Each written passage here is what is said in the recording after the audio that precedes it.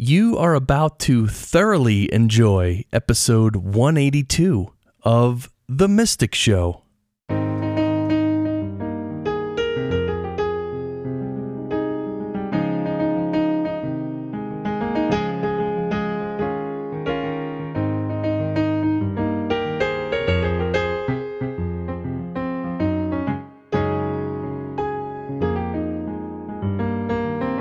Bring it down.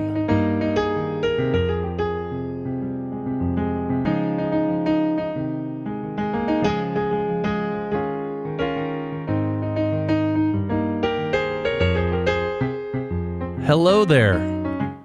Welcome. It's time for you and I to spend a short time together here on The Mystic Show. I'm happy you're able to join me. My name is Chris Curran, and on this show we talk about meditation and mindfulness, spirituality, a lot of things unseen and otherworldly. And the purpose is for you and I to make some progress here in this lifetime. Spiritual progress.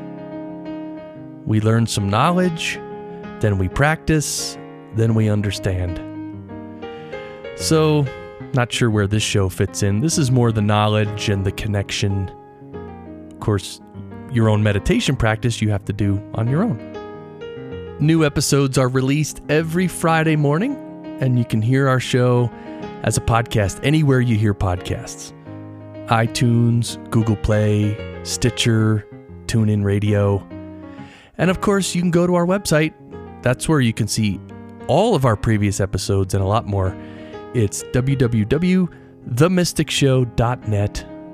Themysticshow.net. You can sign up for our behind-the-scenes emails, which are nice little behind-the-scene excerpts from me every Friday. Plus, you also get a free audio project I did called Relax with Rumi. A lot of times I forget to mention this. When you sign up for the behind-the-scenes emails, you get Relax with Rumi for free. It's 47 minutes of audio. It's 4 separate tracks. I took selected Rumi quotes and I put them on top of nice relaxing music. It's pretty cool. So you can get that free. Just sign up for the behind-the-scenes emails. And quickly, I know this is the summer of As A Man Thinketh, but I definitely do want to say thank you to Pause Your Life. Pause Your Life is an organization that helps you hit the pause button by means of meetups and retreats. And the website is pauseyourlife.org. A lot of stuff on the website. Check it out. So our summer continues. We're reading from one of the greatest, most potent books of all time, As A Man Thinketh, by James Allen, from 1902 or 1903. I'm still not sure. I guess I should look that up. But thing is, I have looked it up, and some say 1902 and some say 1903. So don't shoot the messenger, please. All right, well, so the section we're reading from today is called Visions and Ideals. And if you want to start at the beginning, when we started to read this book on our summer of As A Man Thinketh, that was episode 175. So if you want to start at 175, you can listen to them all in a row. Today we're going to read Visions and Ideals, and why don't we get right into it?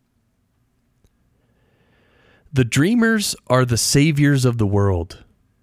As the visible world is sustained by the invisible, so men, through all their trials and sins and sordid vocations, are nourished by the beautiful visions of their solitary dreamers.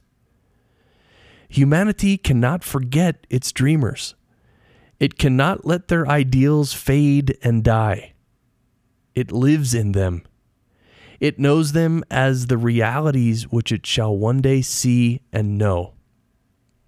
Composer, sculptor, painter, poet, prophet, sage, these are the makers of the afterworld, the architects of heaven. The world is beautiful because they have lived. Without them, laboring humanity would perish. He who cherishes a beautiful vision, a lofty ideal in his heart, will one day realize it.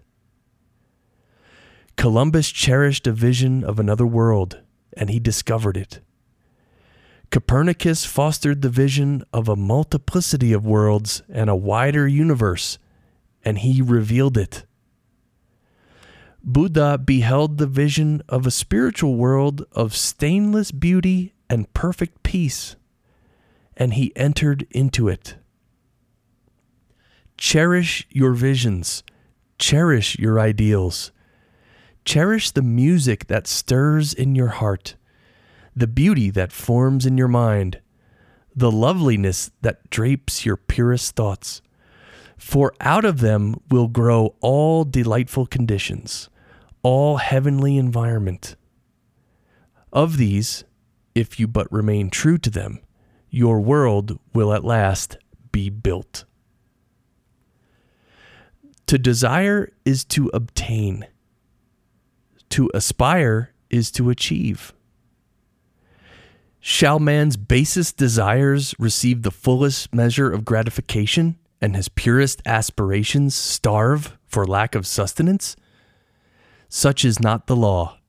Such a condition of things can never obtain.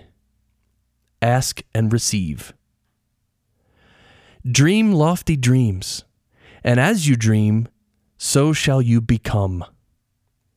Your vision is the promise of what you shall one day be. Your ideal is the prophecy of what you shall at last unveil. The greatest achievement was at first and for a time a dream.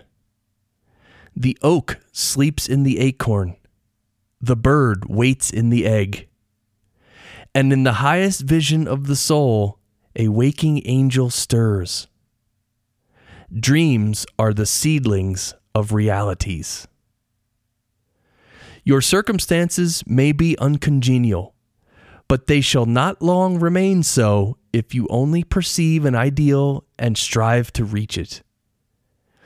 You cannot travel within and stand still without. Here is a youth hard-pressed by poverty and labor, confined long hours in an unhealthy workshop, unschooled and lacking all the arts of refinement. But he dreams of better things. He thinks of intelligence, of refinement, of grace and beauty. He conceives of, mentally builds up, an ideal condition of life. The vision of a wider liberty and a larger scope takes possession of him. Unrest urges him to action, and he utilizes all his spare time and means, small though they are, to the development of his latent powers and resources. Very soon, so altered has his mind become that the workshop can no longer hold him. It has become so out of harmony with his mentality that it falls out of his life as a garment is cast aside.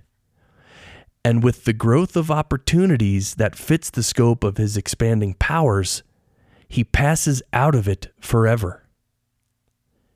Years later, we see this youth as a full-grown man. We find him a master of certain forces of the mind which he wields with worldwide influence and almost unequaled power.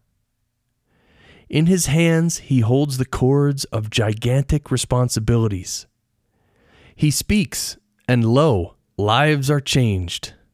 Men and women hang upon his words and remold their characters, and sun-like, he becomes the fixed and luminous center around which innumerable destinies revolve.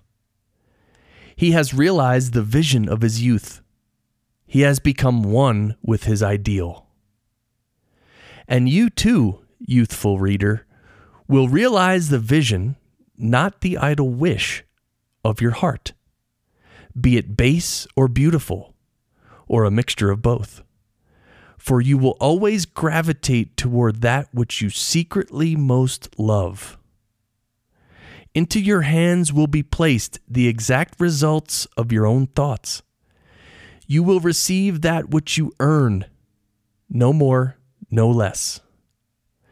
Whatever your present environment may be, you will fall, remain or rise with your thoughts, your vision, your ideal. You will become as small as your controlling desire, as great as your dominant aspiration. In the beautiful words of Stanton Kirkham Davis, you may be keeping accounts, and presently you shall walk out of the door that for so long has seemed to you the barrier of your ideals, and shall find yourself before an audience, the pen still behind your ear, the ink stains on your fingers, and then and there shall pour out the torrent of your inspiration. You may be driving sheep, and you shall wander to the city, bucolic and open-mouthed, shall wander under the intrepid guidance of the Spirit into the studio of the Master, and after a time he shall say, I have nothing more to teach you. And now you have become the Master, who did so recently dream of great things while driving sheep. You shall lay down the saw and the plane to take upon yourself the regeneration of the world. The thoughtless, the ignorant, and the indolent, seeing only the apparent effects of things and not the things themselves, talk of luck, of fortune, and chance. Seeing a man grow rich, they say, how lucky he is. Observing another become intellectual, they exclaim, how highly favored he is. And noting the saintly character and wide influence of another, they remark, how chance aids him at every turn. They do not see the trials and failures and struggles which these men have encountered in order to gain their experience, have no knowledge of the sacrifices they have made, of the undaunted efforts they have put forth, of the faith they have exercised, that they might overcome the apparently insurmountable and realize the vision of their heart. They do not know the darkness and the heartaches. They only see the light and joy and call it luck. Do not see the long and arduous journey, but only behold the pleasant goal and call it good fortune. Do not understand the process, but only perceive the result and call it chance. In all human affairs, there are efforts, and there are results, and the strength of the effort is the measure of the result. Chance is not. Gifts, powers, material, intellectual, and spiritual possessions are the fruit of effort.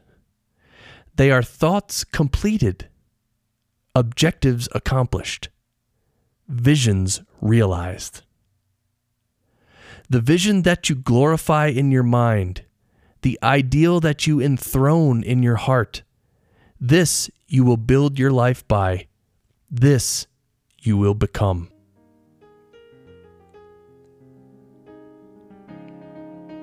And that's the end of this section. Wow, that is powerful. I want to read the last sentence again.